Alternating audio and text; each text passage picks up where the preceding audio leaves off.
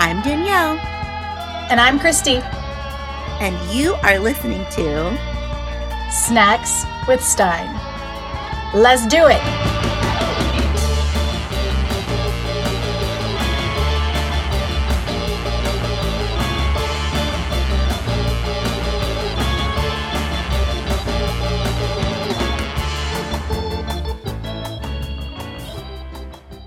Hello, everyone. Welcome to an actual real life episode of Snacks with Stein. And by that, I mean we're actually reading a book and we're not watching TV and we're not blabbering to each other as much. So welcome. Happy New Year. We make no promises. New Year. Yeah, no promises on the blabbering, but it's not an episode dedicated to blabbering. Correct. At least. Mm-hmm. It's a new year. So, Christy, how's 2022 so far? It's only like 6 days in, but you have a big trip coming up. I do. I have a big trip. I'm sure everybody's tired of hearing about Disney, so I won't talk about Disney for my update. I did have a weird thing happen, though. So, like, remember when we talked about how I was going to get glasses, right? Mm-hmm, mm-hmm. Okay, so my husband already has glasses. He's worn them for years. But he went at the same time to have his eyes checked and, his prescription updated and that kind of thing. And so we both went together.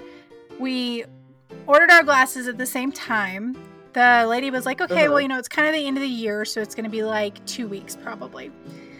He got a text like within a week. I got a text. Oh, I didn't get a text. I got nothing. So I called him like, hey guys. And she's like, oh yeah, I was just about to call you. I'm not happy with your prescription. It's not like super perfect. So we're going to send them back and reorder them. And, it'll be like another 7 to 10 days before they come in. So Sean was kind of waiting for me so we could go in together to get them. And I was like, you should just go and get your glasses. So he picks up his glasses.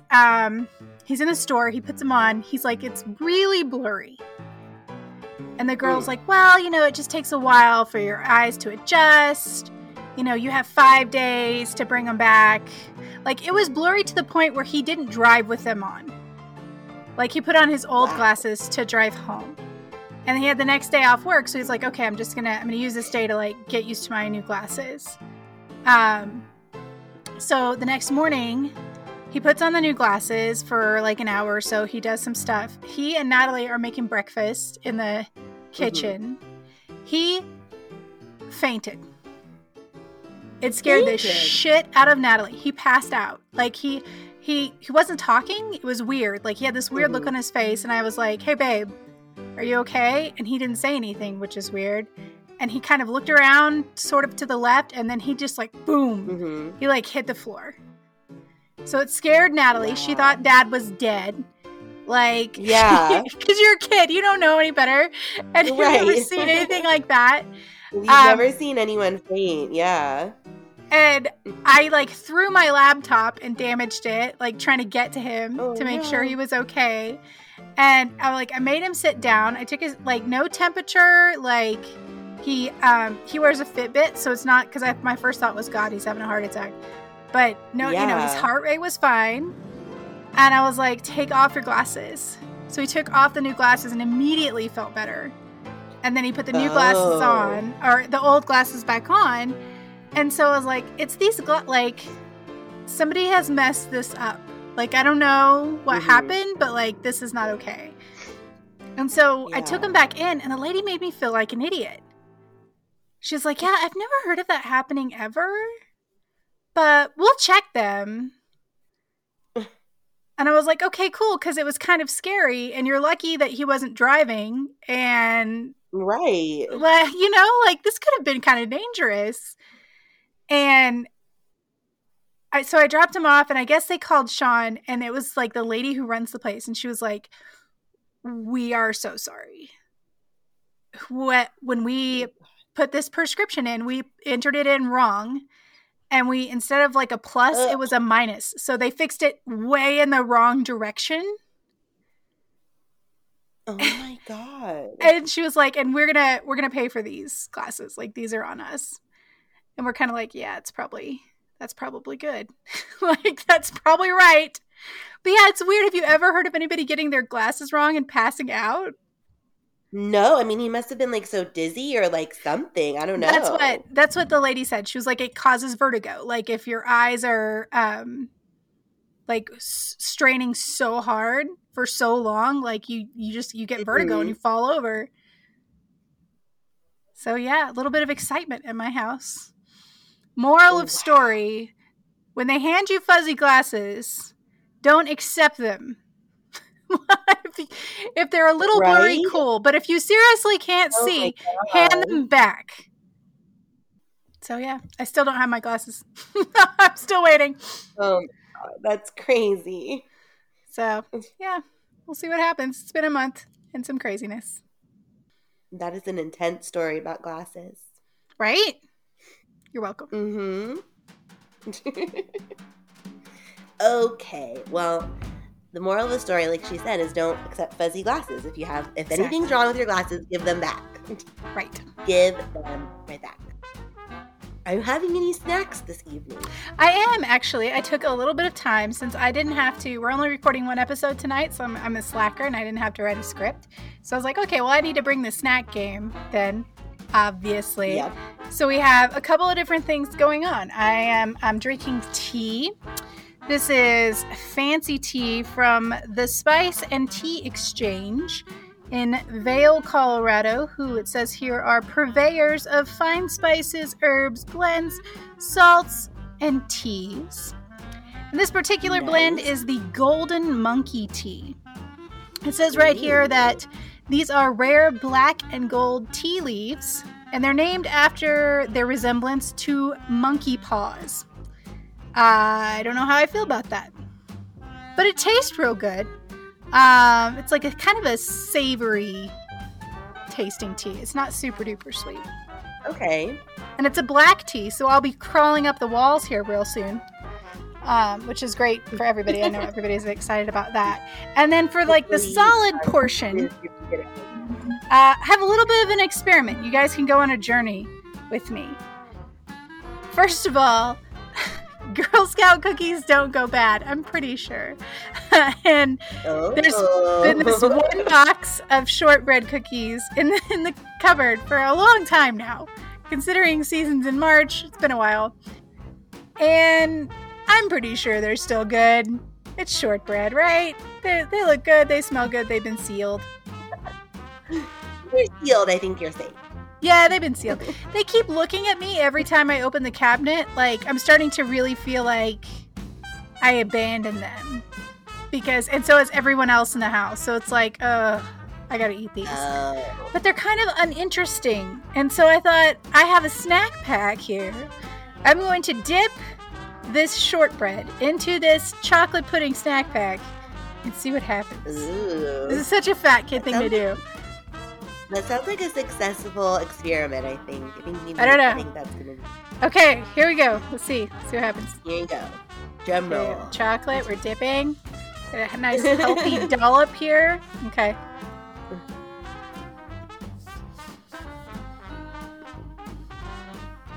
Hmm.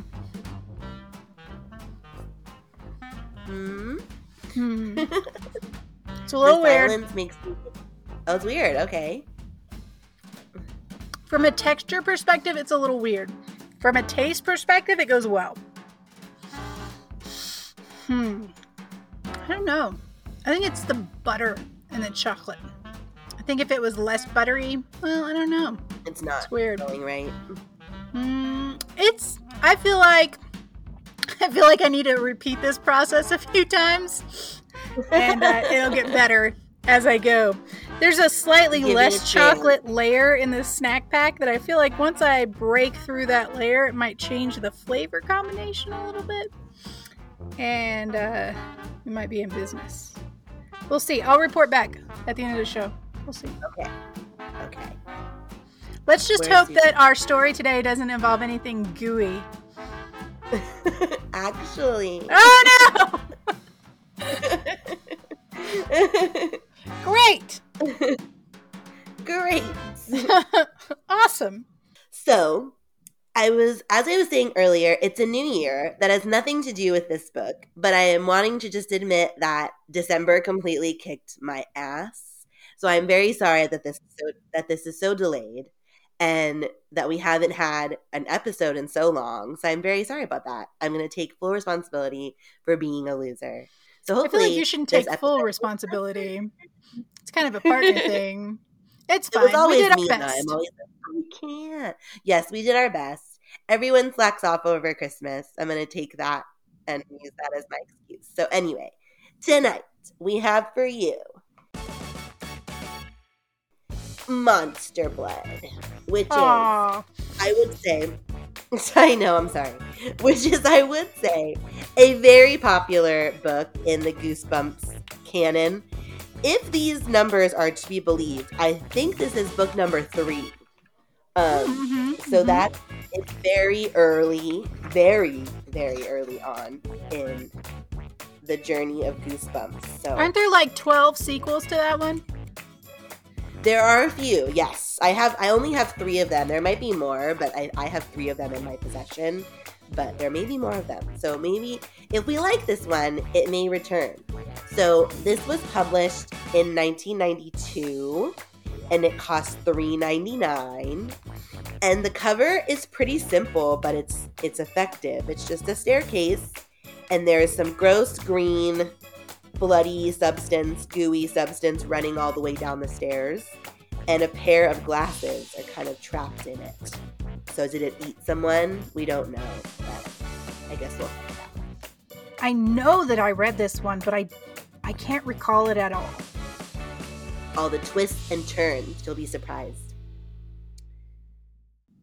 So the tagline is, "It's a monster blood drive," which I found funny because as you read the book, the tagline doesn't really make sense. Like it does, but it doesn't at the same time.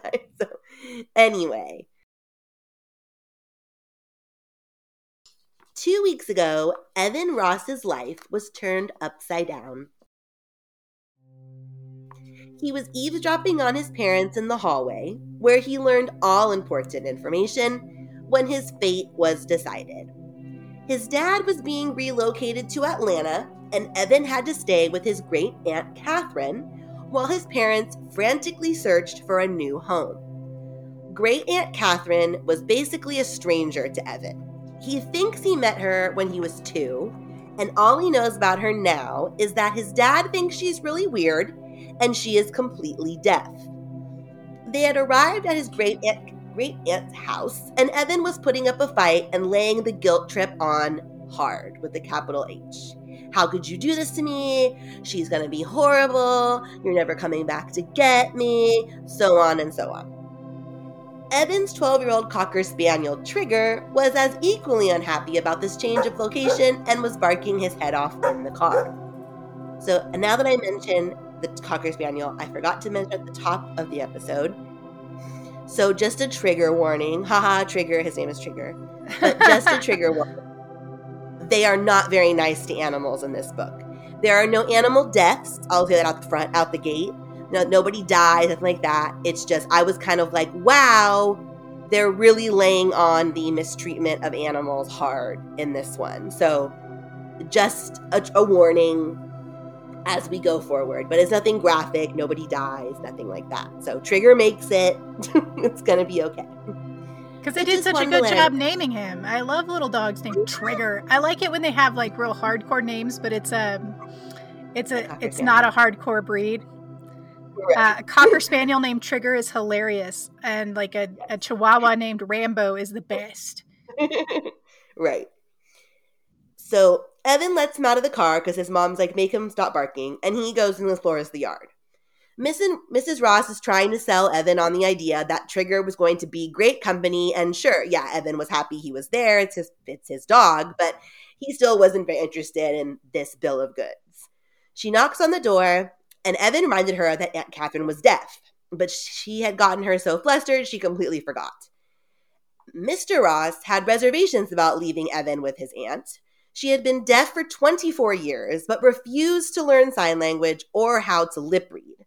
But Mrs. Ross reminded him that they had no choice. The experience was going to be good for Evan, and he had to learn how to handle tough situations. They're standing on the stoop, and he turned to ask his mom, like, what if Great Aunt Catherine is just really mean? But his mom didn't have time to answer because the door swung open, and there she was.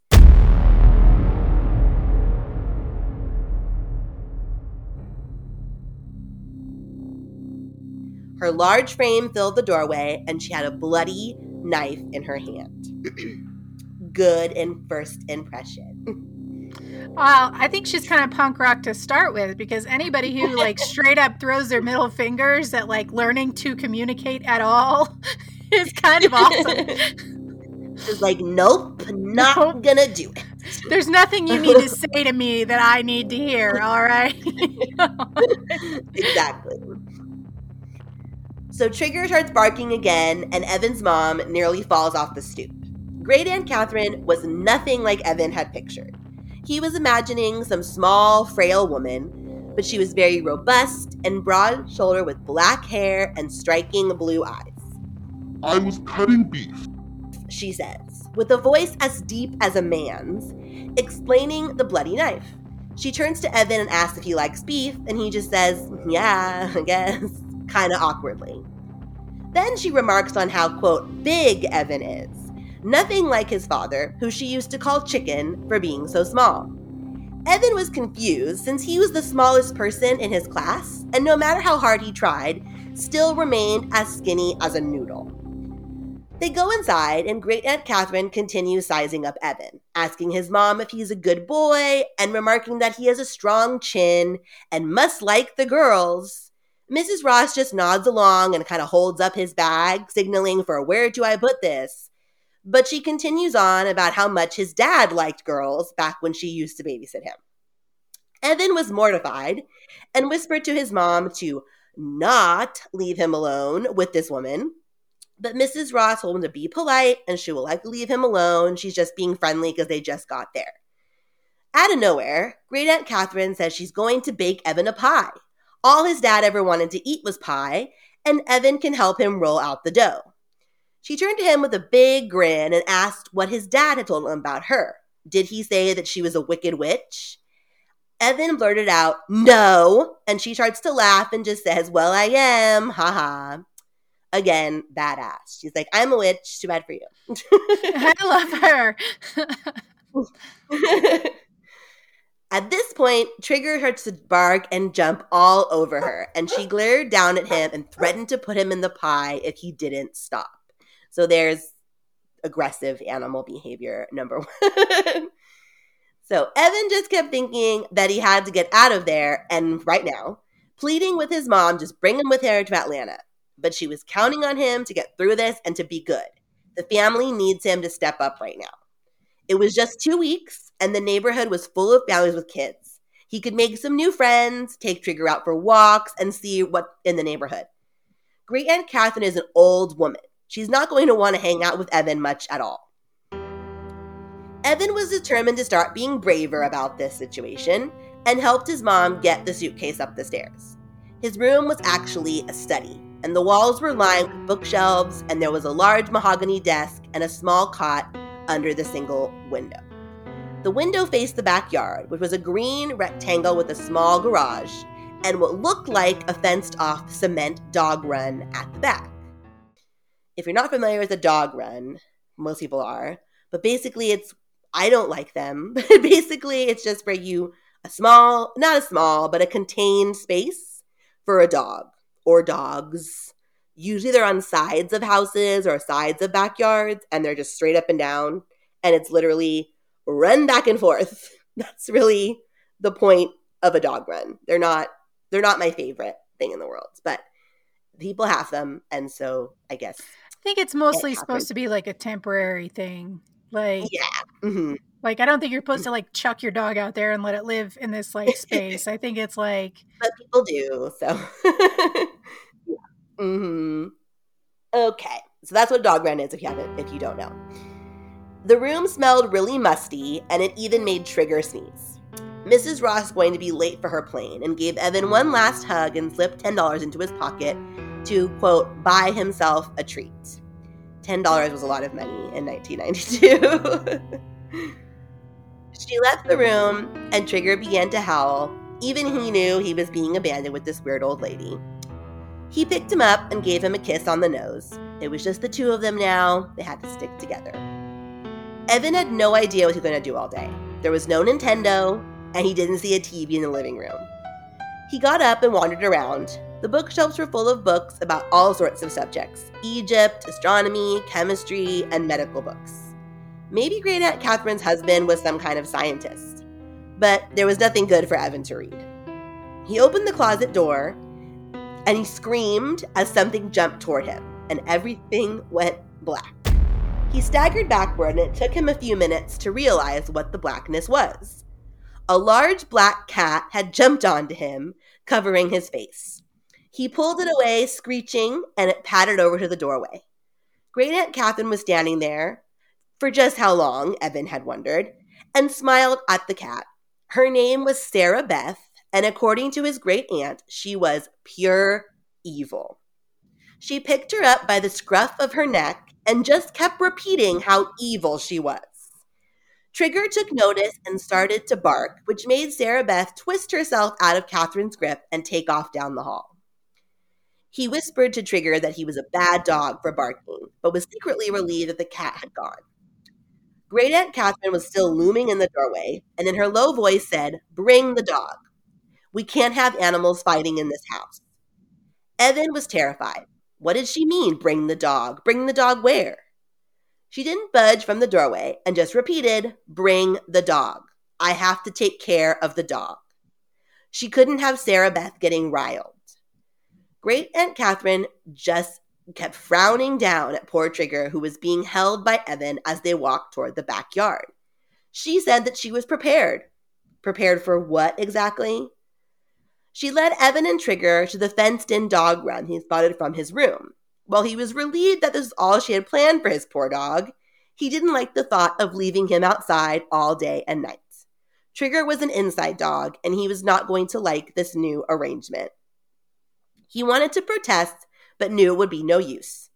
Catherine, being so stubborn and deaf, was smart in a way because it means she can do whatever she wants. No one can communicate with her, so she's just like, I mean, in Catherine's defense, like, we've had this conversation before about these parents just, like, offloading their children for weeks at a time for no good reason. But, like, it's even more high-handed to be like, here's my child and an animal. And yeah, it's true. But I don't know. I don't like it either. I'm always defending the animals. But I think about like how sometimes I feel bad if we go visit somebody and we're not able to do a kennel or whatever, and the dog has to come with. Yeah. And in that scenario, like we're taking care of the dog, but like now you're not even there to take care of the dog. You're just like, here's my child and an animal, and you're not super stable, but cool, awesome. Right. So Great Aunt Catherine just watched with her arms folded as Evan attached Trigger's collar to the long leash in the dog run. She said he was a good boy and offered Evan some cookies and milk. Trigger howled unhappily as Evan followed his great aunt inside. He turned to go back and comfort him, but Catherine grabbed his arm tightly and led him to the kitchen door. She motioned for him to sit at the small kitchen table, which was covered with a plastic checkerboard tablecloth. Very apropos for an 80-something-year-old woman. A plate of oatmeal raisin cookies appeared in front of him, and while they weren't his favorite, he was really hungry. Catherine just stood in the doorway, staring intently with a stern expression. Evan said he's going to take Trigger for a walk, then realized because he forgot again that she can't hear, so he motioned to Trigger and made a walking sign with his fingers. He thinks she got the idea. Looking around the neighborhood, Evan saw some small kids playing in their yard and a middle-aged man washing his car, but no kids his age. All of the houses were of similar size and shape.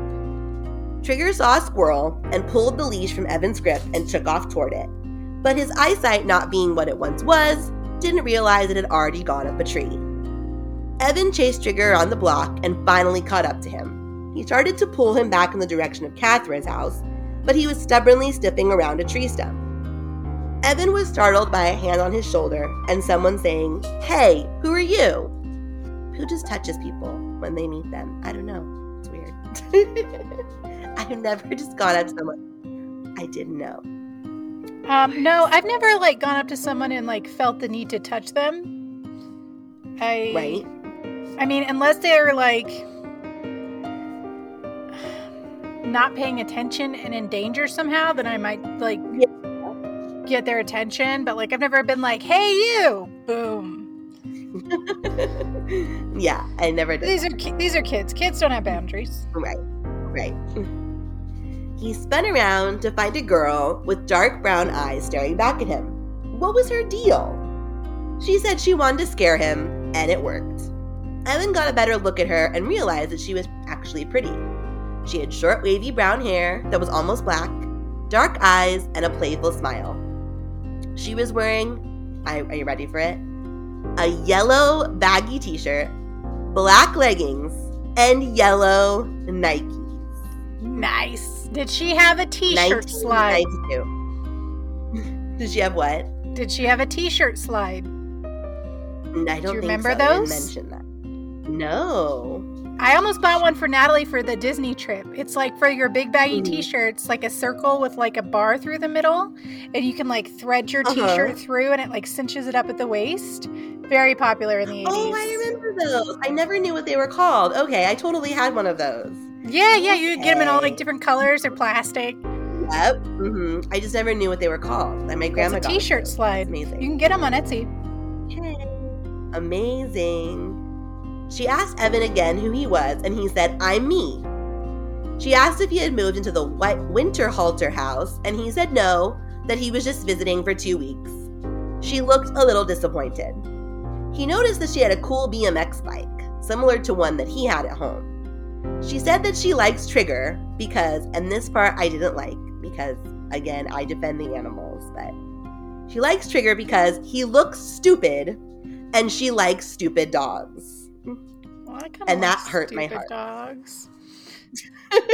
big floofy dogs are the best. But like, it's so mean to call them stupid. I don't know. It's just like he doesn't look stupid. I'm overly sensitive, but she asked what his name was and figured it was something stupid because he looked stupid.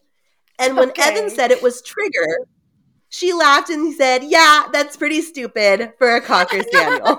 This girl. And Evan couldn't help but laugh because she was just really strange.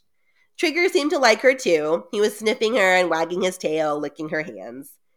She says that she has a stupid name too. And once Evan asked what it was, she said it was Andrea. But she hated it because it was stupid and belonged to someone prim and proper. So she makes everyone call her Andy. Evan began to introduce himself, but she made him stop. I feel like stupid is just her favorite word. Oh, it is. I think I read stupid in this chapter like 60 times because she just loves saying the word stupid. Do you think it's like the stupid? Like, yeah. with the 4 O's, I'm sure stupid. Yeah. So Evan began to introduce himself, but she made him stop. She wanted to guess because she assumed it was a stupid name too. He nodded and said, "Yeah, it's Evan. Evan's stupid." That made Andy laugh, and that cheered him up. The girls at his school usually never get his sense of humor. She asked what he was doing, even though it seemed pretty obvious that he was walking the dog, and then Andy suggested they go into town. The neighborhood was pretty boring. Evan figured it was harmless to go, and it was only a few blocks away. And besides, what could possibly happen? That's what they all say, Evan. Andy was headed to the toy store to pick up a birthday gift. Evan asked if he could try out her bike, and she just laughed and offered to let him run alongside her. The town was a 3-block stretch of 2-story shops and offices. There was a post office, an old-fashioned barber shop, a grocery, a drive-through bank, and a hardware store. The toy store was on the next block. Andy tells him there are actually 2 toy stores in town. One old one and one new one, but she liked the old one best. Wagner's Novelties and Sundries was in an old clapboard building desperately in need of paint. There were no toys on display in the windows. Andy parked her bike against the side of the building and warned Evan that the owner can be a little bit mean, so he may not want Trigger coming inside. Evan wanted to give it a try, so the three of them head for the entrance and into the shop, which looked more like a warehouse than a store. Shelves with boxes full of toys reached the ceiling, and a long counter stretched the entire width of the store. At the front was a grumpy-looking man on a stool. He was reading a newspaper and only grunted in acknowledgement as Andy waved hello. Trigger was excitedly sniffing everything on the lower shelves. The place was covered in dust, which to Evan's estimation was at least 100 years old. The boxes of toys weren't organized at all. Dolls were mixed in with art sets, blocks covered in old drum set. It was a mess. Evan didn't understand why Andy liked this place, but she said it was just neat and that you could find some real treasures. They found a metal lunchbox with a cowboy on it that Andy thought her cousin might like because he's super weird, and a magic set. But Evan's attention was taken away by a light from a small room at the back. It was even darker and dustier than the rest of the store and looked to be mainly full of really old junk, but something had caught Evan's eye. There was a can, about the size of a can of soup, with a bright blue lid. He picked it up and the label read, Monster Blood, Surprising Miracle Substance. Evan was intrigued and remembered his $10 in his pocket, when a gruff voice shouted, "What are you doing back here?"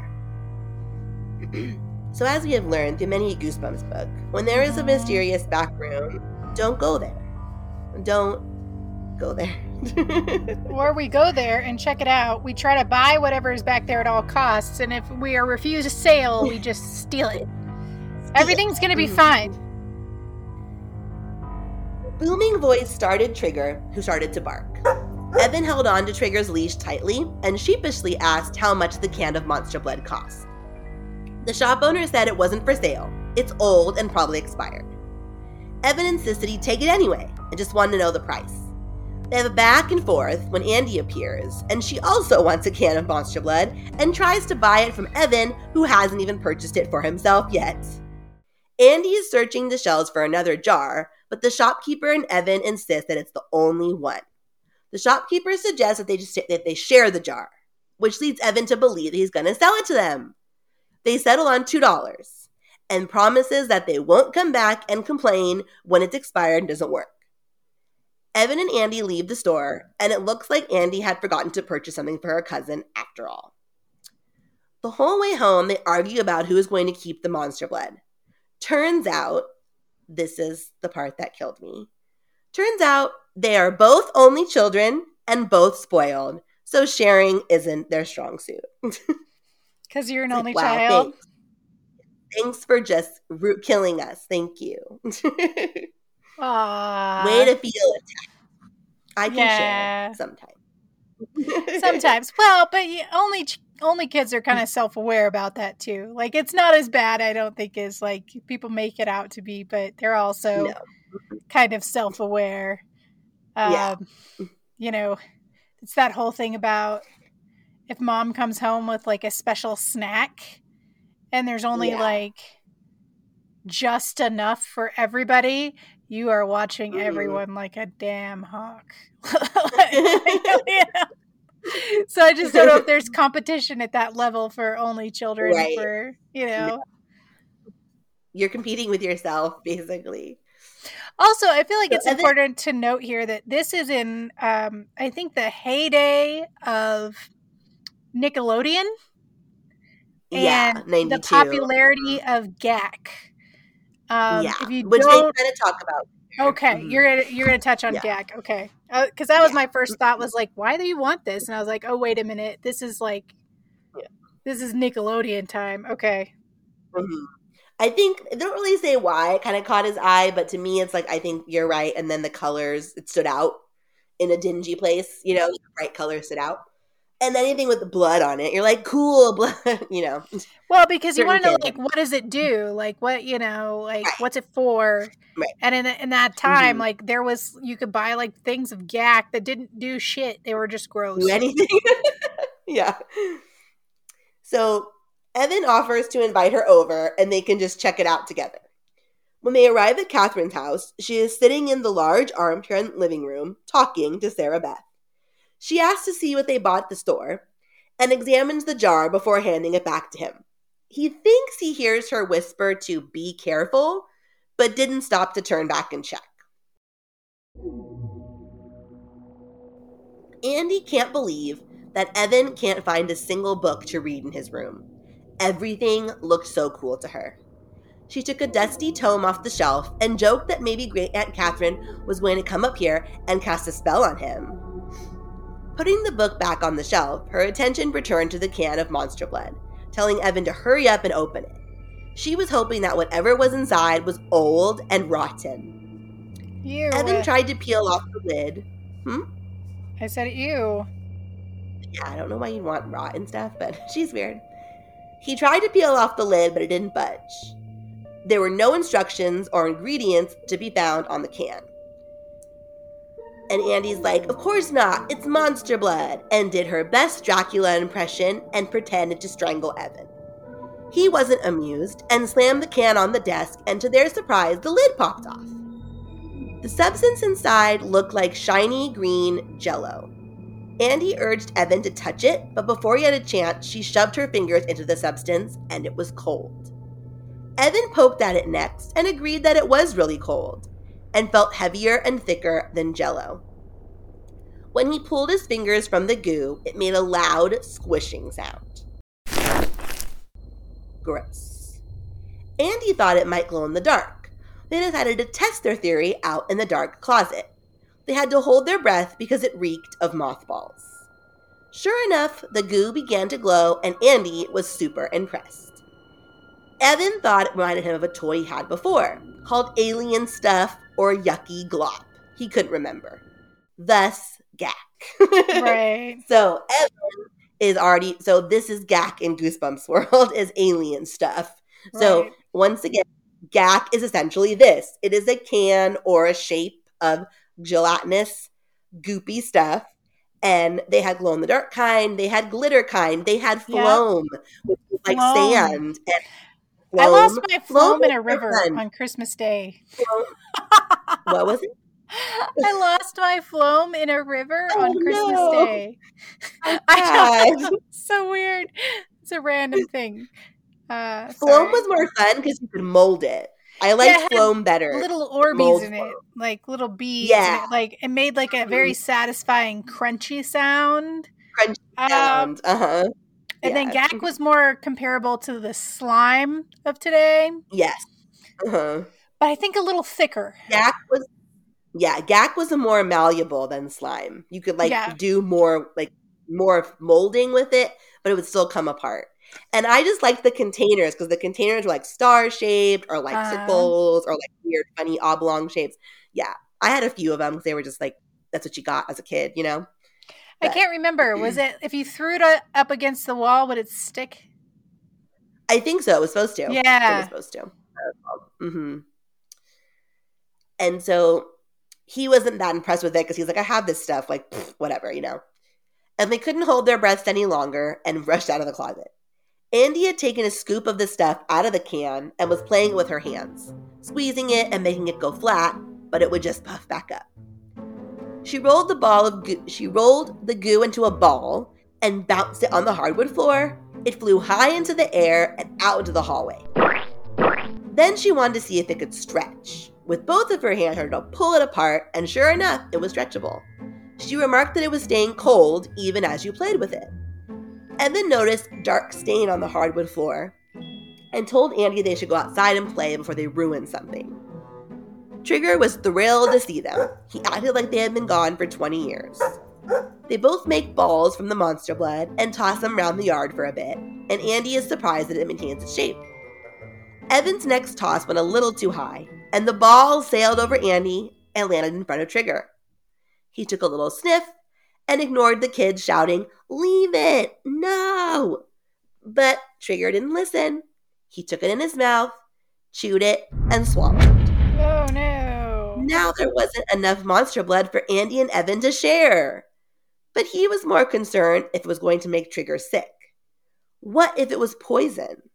So now we're killing dogs. I'm just kidding. No, the dog's fine. I'm concerned for the dogs. That stuff is pretty much pure Mhm. chemical. In the very, Totally. least worst case scenario, we're going to have some gnarly poops. Yes, and our barf. So 3 days later, Evan asked Aunt Catherine about baking that pie. But she was confused and was just like, what pie? I never offered to make you a pie. Like, completely Ooh. forgot. She had, Okay, brought it never up. mind. Never mind. And that just convinced Evan that she was just mean. He had been trying to be friendly, but nothing worked. She was always just cold and mean, and he's like, forget this lady. They were sitting together at the small kitchen table when he noticed Catherine's pendant. It looked like it had been made out of bone. Maybe it was a bone from an animal she killed. Catherine noticed he was staring and hid the pendant back inside the neck of her dress. The night before, Mr. Ross had called, and Andy could tell that things weren't going well in Atlanta. But he peppered them with questions.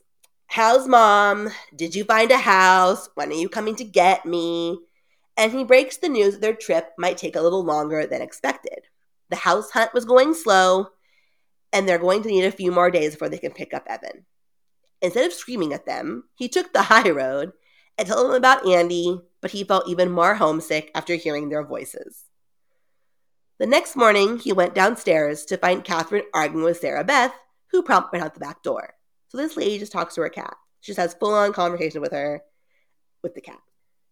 He went to get Trigger to walk him to Andy's, but he was fast asleep in the sun and not wanting to budge. So he checked his water bowl and headed out. On his way, 2 gruff voices called to him. Who are you? And 2 large twins wearing metal band t-shirts were blocking his path. They're bad kids because they listen to metal. I was going to say, That's how you know. Every time they step into the path, there's like a guitar riff in the back. Yep. Don't worry, I got it. In tough voices, they tell him he's not allowed to walk on this block because he doesn't live there. He's not a resident. And the 2 boys move closer in on Evan, and he looks around for help, but the streets were empty. With balled up fists, they keep inching closer and closer, and Evan had to keep stepping back until he slipped off the curb. Evan tried to dodge them and go around, but they were too quick. The twins suggest he pay a non-resident toll for permission to use the street. Was he about to be robbed? And he remembered the $8 in his pocket. Evan's fear was growing, but just in time, Andy's voice called out from down the street. She raced toward them on her bike and confronted Rick and Tony and told them to leave Evan alone. Sure, they'll take the bike and leave him alone. Andy protested, but Tony grabbed the bike from her grasp and tried to stop them, but she got pushed down and her head hit the curb, and the boys took off with the bike. Evan was scared that she was really hurt, and he helped her up from the curb. She seemed to be okay and wasn't that concerned about her bike. They've done this to her before and just left it on her lawn when they were done with it. They were the Bamer twins, and they ran wild. They lived with their grandmother and had no one keeping them in check. They tormented all of the kids in the neighborhood, and Andy dreamed of getting revenge someday. She tells Evan that she has somewhere to go, but they would hopefully do something later together tomorrow, and they go their separate ways. So Evan heads back home, back to his room, and opens the can of Monster Blood to see that it was practically full. And he figures maybe what he thought Trigger ate wasn't that much after all. He went downstairs to grab dinner for Trigger, but he knew quickly that something was wrong. Trigger's eyes were bulging, and he was struggling to breathe. He was choking. Evan raced toward him and dropped to his knees. He realized that his collar had somehow become way too tight. It would not budge. He kept pulling and tugging at it until it finally came off, and Trigger let out a cry of relief. He was licking Evan all over with gratitude. He had made it just in time, and he shuddered to think if he had come home any later, what would have happened. Evan could not understand how a leather collar could suddenly shrink. It just didn't make sense. Watching Trigger slurping water, he studied him. He looked bigger. But how? He was 12 years old. The next morning, he made his way to Andy's again, and he found her working on something at the base of the big oak tree. She was trying to free a calico cat that had been tied to the tree. It was shrieking and crying, making almost human-like sounds. The Bamer twins had did this. Andy finally got the knots untied, and the calico raced off. She was furious and so sick of those creeps. They were heading back to Evans, and the whole way home, they plotted revenge against the Bamers. Catherine was working on a jigsaw puzzle when they came in the door.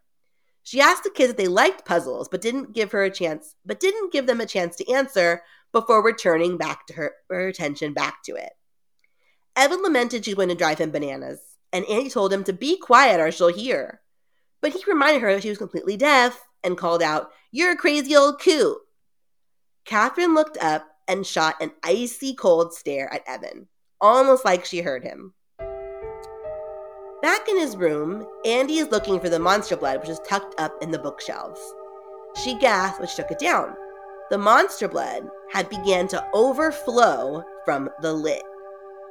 Evan took a look and then took some out of the jar. It was expanding and definitely growing. It wasn't cold anymore either.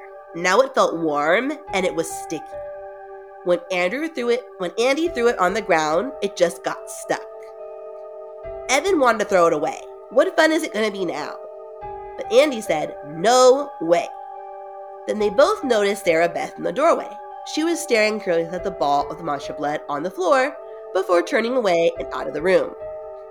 Where is Evan going to store this stuff now that the can was busted? Then Andy found a bigger coffee can, which could work. He put his glob inside, and it filled the can about halfway through. Andy was feeling playful and started daring Evan to taste it. Evan didn't take the bait, but the two had a monster blood battle until dinner time, tossing the green goo back and forth until Trigger's barking caught Evan's attention. They go outside and Trigger seems agitated about something, and Evan tried to get him to calm down. Then Andy comments on how huge he looks, and she was right. He had nearly doubled in size. So now he has a pony.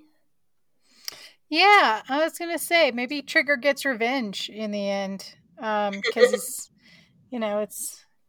he's not quite Clifford, because that's not how that happened. No. Everybody knows that Mary Elizabeth loved him so much, he grew so big. So that's definitely not the case with Trigger. Also, I'd just like to say, for someone who can't receive an answer, our aunt asks a lot of questions. I don't even mention them all in my shortened version. Like, that's her thing. It's just going like, "Do you like this?" And then not letting you answer. "How's that going?" And then not letting you answer. Like, that's her thing. She just talks to herself. She's like, "I am so considerate. Like, I care so much to ask people about things. I'm the best." Yeah, I don't know. Poor Trigger. Although that's like every kid's dream. Who hasn't at one time tried to ride a dog like a horse? Right. So Trigger had managed to get himself over the fence and began galloping down the pavement. Evan could not keep up and he was losing his breath. Trigger's paws hitting the pavement seemed to echo in the night, which was starless. Trigger was nearly the size of a small pony and seemed to be getting bigger by the minute. Evan noticed he wasn't alone on the street, and two figures were in front of Trigger. Two figures he recognized. The Bamer twins. The boys turned onto an even darker street, and Trigger followed. Everything was silent except for the sounds of Evan's breathing and the twins' sneakers. All of a sudden, Trigger raised himself onto his hind legs and let out a howl, but not a dog howl, a creature howl. His features began to change, his snout elongated and his eyes went yellow. Trigger was a monster, an actual, real monster. Then Evan woke up. He woke up from a dream to realize that he was safe inside of the study in Catherine's house. But something felt off about the bed. It seemed really cramped. He looked down in horror to see his giant feet and giant hands. He began to scream, which woke him up again. I wasn't falling for it that time either. It was I'm a on dream to inside a dream. Was he even awake now? His sheets were soaked in sweat and his covers had been tossed to the floor. It took him a few minutes to get his bearings and recover from the dream. It was still nighttime, and he went to check on Trigger from the window, who was sound asleep. He wasn't a monster, but he was definitely bigger. Evan was worried. Maybe it was his glands, he was eating too much. He decided to find a town vet to see if they could help. Before getting back in bed, something caught his eye. The glowing green goo had started to come out, overflowing from the coffee can. Evan and Andy were in Dr. Forrester's office the next day, and he was examining Trigger and declared him very healthy for his age. Evan asked if he thought it was just a late-stage growth spurt, but Dr. Forrester said that he would know more when the labs came back in a few days. But he's confident that Trigger seemed very healthy, and Evan shouldn't be too worried. Trigger was getting wriggly and seemed very ready to get out of there. Dr. Forrester handed Evan a new dog food recommendation to see if that might help him to lose some weight. Andy and Evan heard to walk home, but Andy realized she was late for piano again, and her mom was going to kill her, so she had to take off.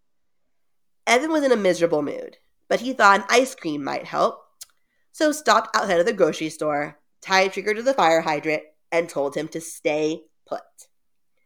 Trigger was not interested in listening to Evan, but he went inside anyway. The line was short, and he was heading back to Trigger in no time. Except he found the Bamer twins furiously untying his leash. Evan screamed to let go. The twins turned to face him with big, shit-eating grins on their faces. Look what we found. Evan angrily told them to give the leash back, but the twins decided Trigger was their dog now. Finders keepers after all. Ricky stepped forward toward Evan and punched the ice cream out of his hand, and it hit the side with a plop. The brothers began to laugh, but it was cut short by Trigger, who was baring his teeth and growling. Ricky dropped the leash and told with a loud, angry roar, pounced on Ricky and knocked to the ground. Tony had already took off running, and Ricky was calling out to him, "Wait for me!" Evan grabbed for Trigger's leash, but he had taken off after the twins, just like in his dream. Does that mean the rest of it would come true? These kids are the worst. They're like, yeah, I'm trying not to get angry because we're in a story and that's a device and that's fine. But it's like, I don't know. I don't think I would correct anybody else's kids either, though. At least not now. Unless you're like messing with my kid, that's kind of a different story. And then, like Andy said, they just have their grandparents. Their grandparents are too old to like keep up with them. You know. So they just like wander the neighborhood, like. Huh. Okay. Yep. Maybe they'll fall down a well. That used to happen a lot. Like, well, fingers crossed. Yeah. Fingers crossed for a well. Later that evening, Evan called Andy and told her he had a small problem. But Andy said his voice made it sound like it was a big problem. So she asked if it was the twins still giving him grief. But it wasn't them. They never came back after Trigger scared them. And Evan managed to drag the beast home. Evan took the bucket downstairs and walked to Evan's. The door was open, but he knocked on the door. "What's with the bucket?" Andy asked. The monster blood had grown again. It almost filled the entire bucket he had sneakily grabbed from Catherine. Evan said, "We have a problem." But according to Andy, there was no we. Evan tried to put it off on her, because, hey, she wanted to share it, remember? She wanted it so much, so why not be the proud owner of the whole damn thing? And she's like, no. Absolutely not. The blood just keeps getting bigger and bigger, and he has no idea what he's going to do. They both kind of start to think, could it be, is this why Trigger was so much bigger? Evan just feels alone. He has no one to help him and nobody to talk to about this. Andy suggests he talk to his aunt, but Evan knew she would be useless. She hates him and just spends the whole day arguing with the damn cat. Okay, so why not throw it in the trash? Evan was also against that idea.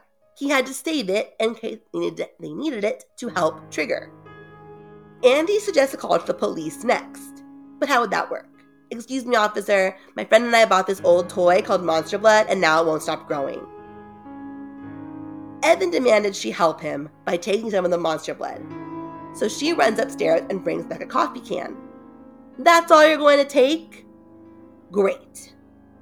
Andy went toward the bucket to fill the can, but she jumped backward. The Monster Blood had sucked in the can, and it was like sucked inside. Evan couldn't believe it. It was like it was alive.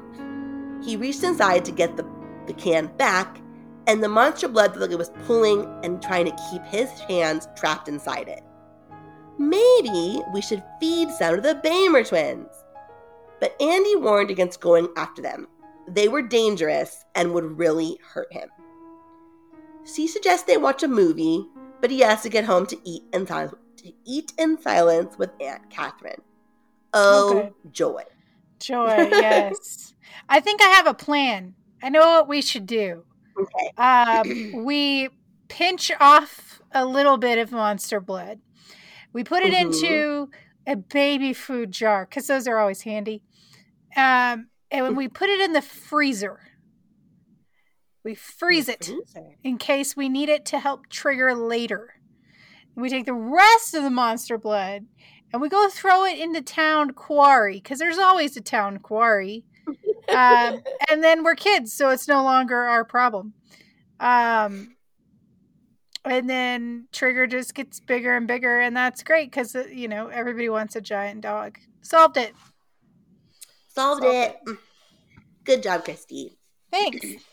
He leaves, but as soon as he steps onto the porch, the Bamer twins are waiting, clenching their fists. They step out of the shadows with their big grins, and one of them grabs the bucket out of Evan's hand and throws it on the ground. The Monster Blood oozed out and was making horrible squelching sounds in the grass. Before he could say anything, one of the twins punched him in the stomach, then another fist hit his cheek. They fly some more punches around, and all Evan can do is kind of hide and protect himself. He was laying on the ground, and the dizziness was too much to try and stand up. Andy was standing over him, asking if he was okay. She was shocked this had happened and was very concerned about Evan. The Monster Blood was spreading out across the grass, making a large, flat puddle.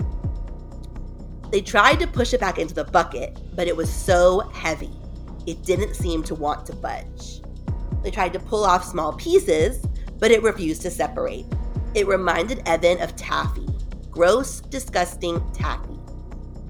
Together, they managed to lift the green ball and force it back into the bucket. All the while, it felt like it was trying to pull their hands off.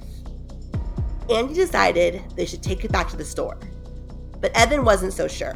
He didn't have the heart to argue, so they went their separate ways. He snuck into the house unnoticed and found that the bucket was completely full to the brim, even after he had given some to Andy. He had to find a new vessel for the ever-growing thing. Maybe there was a box or something in the basement. Over dinner, Catherine questioned his cheek. Get in a fight? Just like your dad. She didn't seem very concerned about his injuries, and while it would have been nice to tell someone about the Monster Blood, he knew she just didn't care. They ended dinner in silence, and once Catherine had gone to bed, Evan snuck out to the garage. The night was cool and clear, crickets making music across the lawn. He entered the garage and was startled by something scuttling across the floor. He convinced himself it was just a leaf. Finding the bucket of blood behind the wheelbarrow where he hid it earlier, he couldn't believe what he saw. The green substance was quivering and trying to escape the container. He grabbed the bucket with both hands and tried his best to not let any spill out. He made his way to the house and down the steep basement steps. There had to be something down here that could hold this stuff. The basement was full of junk and dust-covered furniture. Then something brushed his face and he panicked, dropping the bucket. It was a thick cobweb, and he managed to scrape it away, but his face still tickled. It was a spider. Ew. He brushed it off, but his cheek still felt as though something was crawling on it. Stepping forward, he lost his balance and tripped over something, or someone. A dead body. Bum, Nope. bum, bum. Just a dressmaker's dummy. He looked around and found an old bathtub. This would have to do. Pouring the contents inside, Evan watched the green goo coat the bottom of the walls, forming to the tub. He was about to leave, but then he heard the cat screech. Startled, he lost his balance and went head first into the tub of monster blood. He landed hard on his elbows, and the sticky substance was pulling him down. It felt like quicksand or concrete. The green gunk was rising up and up like it was trying to choke him. He felt like he was going to suffocate. He screamed, and with a burst of energy, began to try and pull himself out of the tub. The goo was rising higher and higher, like hands pulling him back, but he kept fighting. The goo was grabbing at his neck, trying to pull him down that way. Evan just kept screaming, and with one last burst of energy, he fell out of the tub and onto the hard floor. Sarah Beth had been watching and had a strange expression on her face. The next morning, after a restless night, Catherine had jokes for his bedraggled appearance, but he wasn't interested in her today. Taking the notepad he had been using to communicate with Catherine, he started to scribble something. Catherine was curious and watched him write. "I need your help. The tub downstairs is overflowing with monster blood."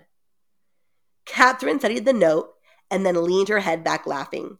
She found the whole thing hilarious, as poor Evan grew more and more frustrated.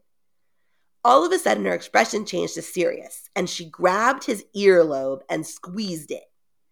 She got right in his face and said, "I warned you to be careful." Her blue eyes sparkling like jewels. What is her problem? He knew he couldn't count on her for help, so he had to call Andy, the only person he can seem to rely on. He called Andy, and she was not happy. The monster blood she took had already outgrown the coffee can and her parents' ice chest. How are they going to carry it all back to the toy store? Maybe garbage bags will work. They managed to get the goo into bags and very slowly made their way into town. Evan was dragging the bulging bag behind him, and a lot of people stared. How many bags did they say? They think they each had 2. Okay. Or maybe he had 2 and she had 1, I think. They had a lot of goo. Okay. Because we said bags, but you didn't say how many bags. Sorry, they had, I think it was 3. Like black garbage bags. Okay. They reached the store and both gasped. There was a red sign on the door. Out of business. They were desperate to get rid of the disgusting contents of the bag, and Evan was just pounding on the door anyway. "Somebody open up. Come on, somebody, anybody." He was pounding with both fists, and finally Andy had to pull him away. Somewhere a girl called out, "The store is closed. It closed a few days ago." And then Evan yelled back, "Very helpful," and slammed his hand angrily against the door again. "Evan, stop," Andy warned. "You're gonna hurt yourself. This is ridiculous." The garbage bags appeared to be moving, expanding and contracting, like what was inside was trying to breathe. I think we should go back to Catherine's. And somehow, they managed to drag the monster blood all the way back to Catherine's house. The sun had gotten really high in the sky, and they were drenched with sweat. His arms hurt, his head hurt, his feet hurt. He was over it. They were back in the backyard, and Andy saw there was a big aluminum trash can by the garage door. How about that? It has a lid that clamps down and looks pretty sturdy. Evan thinks this might be a good idea, and they dump the contents into the trash can. It hit the bottom with a thick, squishy sound. And it was so heavy, and it was almost going to knock the can over. But they managed to slide the Monster Blood from the plastic bag and rolled more in like a tidal wave, sloshing against the side, and it was raising up again like it was trying to escape. With a loud bang, they slammed the metal lid down on top of it and clamped the handles. They both stared at the can for a while, thinking it was going to explode or burst open. Now what? Evan was just in a state of fear. But before Andy could reply, they saw Catherine step out of the back kitchen door. Her eyes searched the backyard until she found them.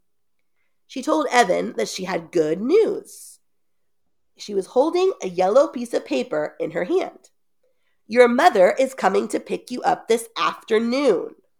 Sweet. Was Catherine just trying to get rid of him? That was Evan's first thought. And then dismissing that thought, he jumped for joy. It was the best news he'd ever received. Andy didn't seem to share his joy. You're leaving your Anna a pretty big surprise over there, pointing to the trash can. I don't care. I'm leaving, Evan Not repeated. my problem, bitch. I'm out.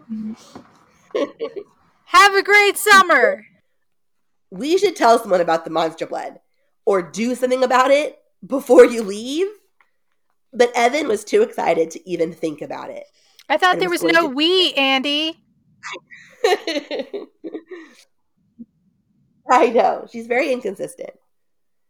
He goes to Trigger and is like, we're going home. We're going home. He pulled open the gate where Evan's dog pen was and shouted, Trigger. The dog that came bounding toward him was Trigger, but he was the size of a pony. He had doubled in size since the day before. Evan had to hit the ground as Trigger tried to jump on him. But before Evan could get up, he began barking ferociously. The huge dog was already past the gate and going toward the street. Andy could not believe what she was seeing. He is so big. And all Evan could do was we have to stop him. He's going to hurt someone. And they just keep shouting his name and trying to run after him. And he hit the driveway with a loud clang, and the bike rolled over and hit the trash can and rolled away, and the green ooze started to pour out. Ooze from the can then stopped and appeared to stand up. It was quivering, making loud sucking sounds, and making itself appear tall. The two stared in silence as the mass appeared to come to life, like a newborn creature, stretching and looking around. With a loud sucking sound, it lunged toward Evan, and Andy screamed, "Get up, it's going to roll over you." Evan uttered a cry, like a sound he had never made before, and rolled away. From the green, I can't even think of how to describe it. I guess a wave, like a green, wave that was coming toward him. She screamed for him to run. Yeah, that makes sense, like a wave, right. She screamed for him to run, that it was alive, and to run. The monster blood heaved itself against the garage wall and seemed to stick there. Then it peeled off and went bouncing toward them with speed. They were screaming for help. Somebody help, please. At the top of their lungs, screaming and running as fast as they could out of that garage or out of the backyard. But their legs were weak and rubbery, and they followed them down the driveway towards the front yard. Still screaming for help, his voice was hoarse and his temples were throbbing. The monster blood was right behind them, picking up speed and making disgusting sounds. It then changed direction, still bouncing and quivering, and leaving stains on the grass like footsteps. All Andy kept screaming was, "Oh my God, it's alive!" and Evan has no idea what to do. It was catching up to them. They made their way to the front of the house. Then a voice came out of nowhere which startled them. It was the Bamer twins. And he said, "Oh, it's Evan, my favorite punching bag." Took a few steps toward Evan and Andy, but their grins disappeared and opened in horror as the green mass headed down the driveway, and they screamed to look out and run. But the two brothers were too scared to move. The enormous ball of blood picked up speed as it bounced toward them, and it hit the twins with a deafening smack. They were flailing their arms and struggling to pull themselves free, screaming for help, "Help us, please." Their bodies were twisting and writhing and struggling, but they were stuck. The green gunk was all over them. Then it pulled them inside with a loud pop. But it's okay, they were awful anyway. We like it. Nobody will miss them. No, not at all. Evan gasped in horror as the Bamer twins had finally stopped struggling. The two boys just kept getting pulled deeper and deeper inside the monster blood. Then it bounced, turned, and went back up the driveway. Evan bounced? and Andy were under it, which is bouncing now. Describe it as like rolling and bouncing and kind of getting like stuck everywhere. The front door of the house burst open and Catherine came out on the stoop. "What are you doing? What is that?" And her eyes filled with horror. Picking up speed again, it bounded toward the stoop. Catherine put up her hands in fright and she stood there for a long moment trying to make sense of what was happening. Then she left the front door wide open, spun around, and went into the house. The monster blood hesitated at the front stoop. It bounced in place like it was thinking about what to do next. Evan and Andy were just staring in horror from across the street. A wave of nausea came over Evan as he saw the Bamer twins, which were still visible inside the blob. Faceless prisoners just kind of wriggling inside it. Evan screamed as it squeezed through the opening of the doorway and disappeared into the house. From the middle of the yard, Andy and Evan heard Catherine scream. It got her, Evan thought. Evan went to the house first. He had run so fast, his lungs were going to burst. He screamed and burst the living room. The blob had filled the center of the small room, and the Bamer twins were outlined in its side as it bounced and quivered and leaving sticky footprints all over the carpet and where it was bouncing around. It took Evan a few seconds to see his aunt. The monster blood had backed her against the fireplace. Evan could see she had nowhere to run, and she cried to the kids to get out of there, get out of there. "Save your lives. I made this thing. I must die for it," Catherine shouted. Had he heard her correctly? What did she just say? "I made this thing. I must die for it." The monster blood pushed forward toward Aunt Catherine. Evan felt like the room was spinning. He gripped the back of the armchair and pictures flooded his mind. He saw her pendant, the mysterious books, Sarah Beth, and there was a black shawl that Catherine always wrapped around her shoulders in the evening. Evan saw it all now, and it became clear to him. Evan pictured the day he and Andy brought home the monster blood. Catherine had really insisted on seeing it, touching it, and studying it. He remembered that she rolled the can around in her hands, examining it carefully, moving her lips to read the label. What was she doing? What had she been saying? And then a thought went into Evan's mind. Maybe she was casting a spell on the can, a spell to make the blood grow and to terrify Evan. But why would she do that? She didn't even know Evan. Why would she want to frighten him or kill him? When she said be careful, it was a real warning. It was a warning against her spell. Then Evan shouted back, "You did this! You did this! You cast a spell!" and pointed a finger at her. Her eyes filled with tears that overflowed onto her cheeks. "I didn't do it. She did." And she points a finger at Andy. Andy? Now she was accusing Andy? Evan spun around to confront her, but Andy turned too. And Evan realized that she wasn't pointing at Andy, she was pointing past her to Sarah Beth. In the doorway, the black cat was hissing and arching her back. Her yellow eyes were flaring. She did it. She's the one, Catherine declared. The blob of monster blood bounced backward, retreating as if it was stung by her words. Shadows shifted inside the blob and quivered, catching the light through the living room window.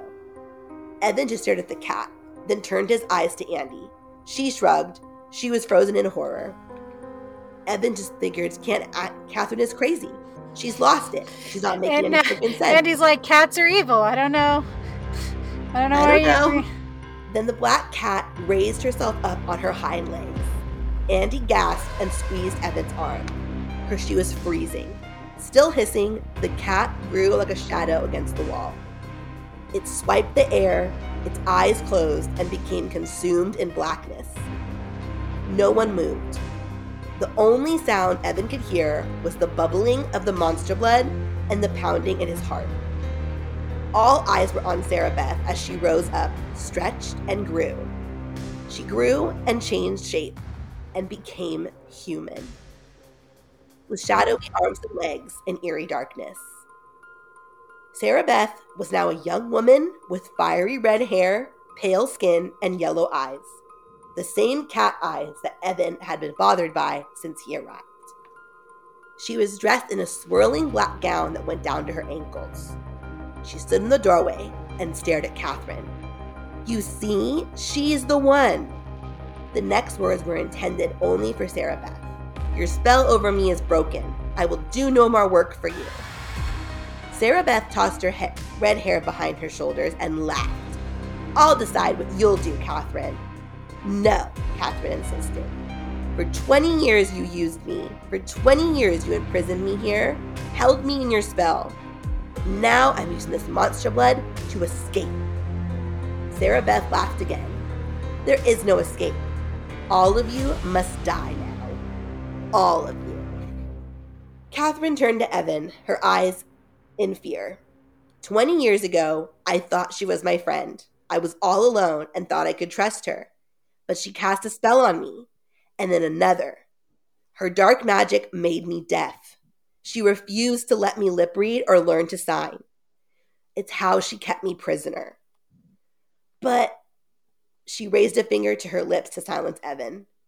Sarah Beth forced me to cast a spell on the can of monster blood. She warned me that I was allowed no guests. I was her slave, her personal servant. She wanted me all to herself to do her bidding. When you arrived, she first decided to scare you away, but that was impossible. You had nowhere to go. Then she just wanted to get you out of the way. She was terrified you would learn her secret and somehow free me. So Sarah Beth decided you had to die. I am sorry, Evan. I had no choice.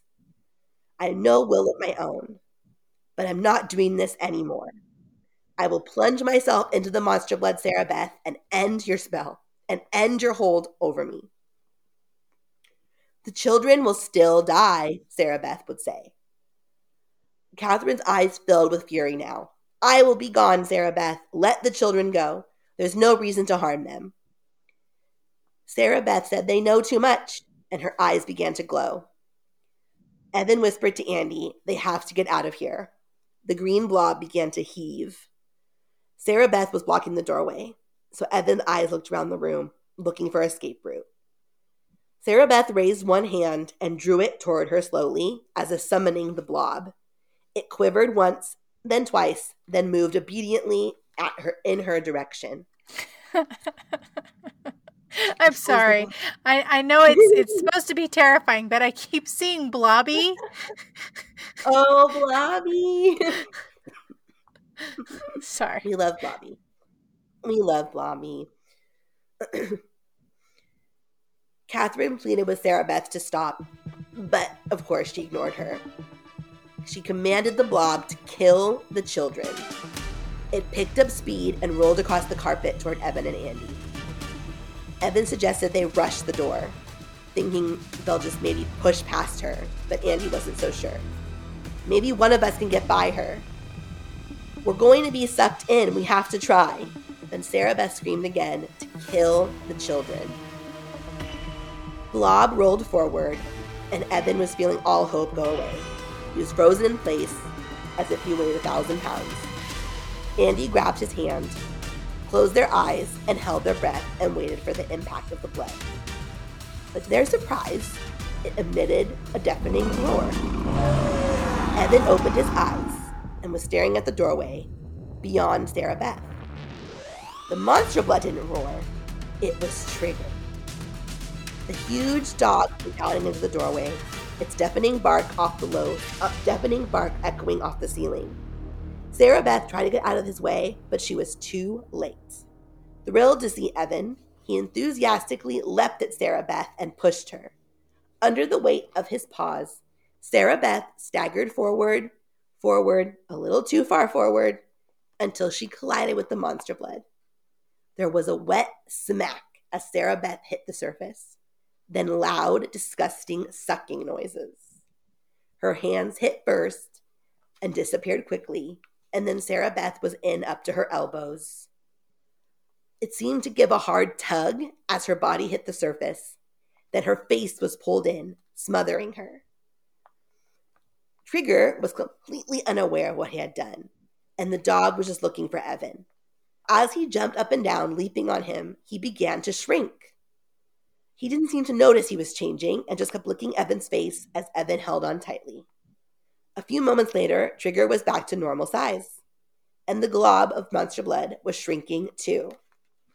Evan turned to see that the green glob was growing smaller. And it shrunk. The Bamer twins fell to the floor. They didn't move. They were laying face down in a crumpled heap, but their eyes staring lifelessly and didn't appear to be breathing. Andy held on to Evan, and they stared at the monster blood, expecting Sarah Beth to come out.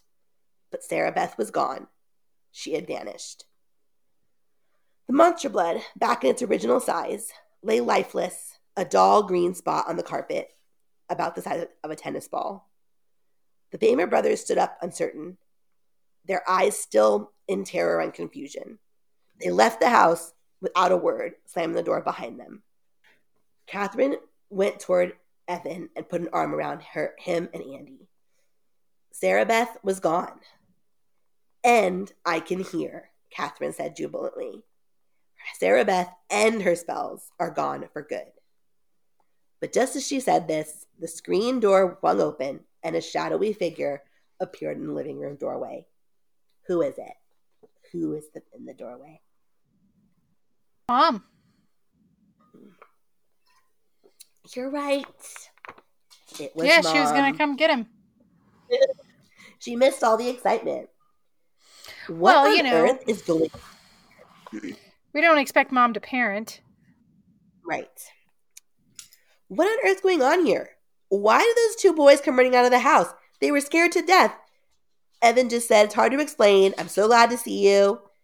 And Trigger was jumping up and down and whimpering in excitement. And Catherine said, I'll make some tea. I have a really long story to tell you. Hope it isn't too long, glancing at Evan. They have a 4:00 plane to catch. But Evan said, Mom, you'll find this story interesting. And the two left for the kitchen. Andy and Evan plopped down on the couch. Well, I guess you're going forever, Andy said. I mean, to Atlanta and everything. Evan asked, feeling awkwardly, if, maybe they could be pen pals. He'd like to write letters to her. And Andy said, yeah, that sounds good. And my dad has a phone credit card. Maybe get the number and call you. Evan thought that sounded great. And Andy asked for a small favor, which Evan said, sure, what? It's going to sound strange, but can I have a little bit of monster blood that's left as a memento or something? He's like, sure, I don't want it. Take it. So they both turned their eyes to where it had come to rest on the carpet, but it was gone. The end. Dun, dun, dun. Dun, dun, dun. I love this one. Mm-hmm. This is great. Like it's start to finish. It's super solid. Like it's very, you can see the street and the, you know, the mean kids, and like it's yeah, you can identify with this kid for some reason. I don't know why, Yeah. but you're right there with him. Mm-hmm. Very good. Did not expect the twist, although I thought the cat was sus. You didn't see the cat coming. I really thought it was going to end up being Andy somehow. Oh, okay. Like she was but, yeah. kid. Mm-hmm. Something. Mm-hmm. But yeah, that could be. That's very plausible that she was like, she randomly found him on the street and became his friend. Yeah. Mm-hmm. Yeah. Mm-hmm. Yeah. Weird story. Totally. Mm-hmm. Like maybe that's like she hates the twins and like this is her like well thought out plan or something. Yeah. I'm not gonna lie, I wanted the twins to die, but I did too. Yeah, the twins kind of suck. I kept bouncing back and forth between Blobby, like in the moments where the monster blood was kind of playful and like jumping around and bouncing around and quivering and stuff. Yeah. And then, you know, the 1985 Blob is like one of my favorite movies. Like it's up there. Yeah. I really adore that movie. So I kept like thinking back to that, and I'm like, break out the liquid nitrogen. Like go get it. Like that, we know how to do this. But no, rats. I'm trying to see how many Monster Blood books there are. I think there are more than I know exist, actually. So there's number there's 2, 3 for sure. Okay. I think because I have 2 is the one I actually more vividly remember because it has a very ugly hamster on the front, and it always made me laugh. It's like ugly ass hamster. That's the one I think I remember more frequently, more vividly. So there's 2, 3, 4, and then there's Monster Blood is Back, which is part of Slappy World. So that's pretty on the more recent, not recent, but on the recent end of things. So there's a lot of Monster Blood. You know, these early books have a very like real Twilight Zone feel to them. And I think that's why we like them so much and we can identify with them, is it's very surreal in a nightmarish kind of way. Okay, so actually Monster Blood is Back actually was published in 2021. In March of 2021. Monster Blood is Back. Still churning these out. Mm-hmm. I'm looking at his website right now because I was curious about the other ones. And yeah, Monster Blood is just actually came back. And there's like Return to Fear Street books on here too. I've seen those. I haven't dipped a toe. I'm afraid. I don't. Yeah, they could be poop. Sometimes I will hold off on things because I'm like, you know, I have a connection and I feel like there's some cool art on some of them though. There's some cool art. It would be interesting to see how they translate to like modern references because we're just so used to them being nostalgic and like set in different time periods. It might be interesting to see like his take on like a modern world, Fear Street. Yeah.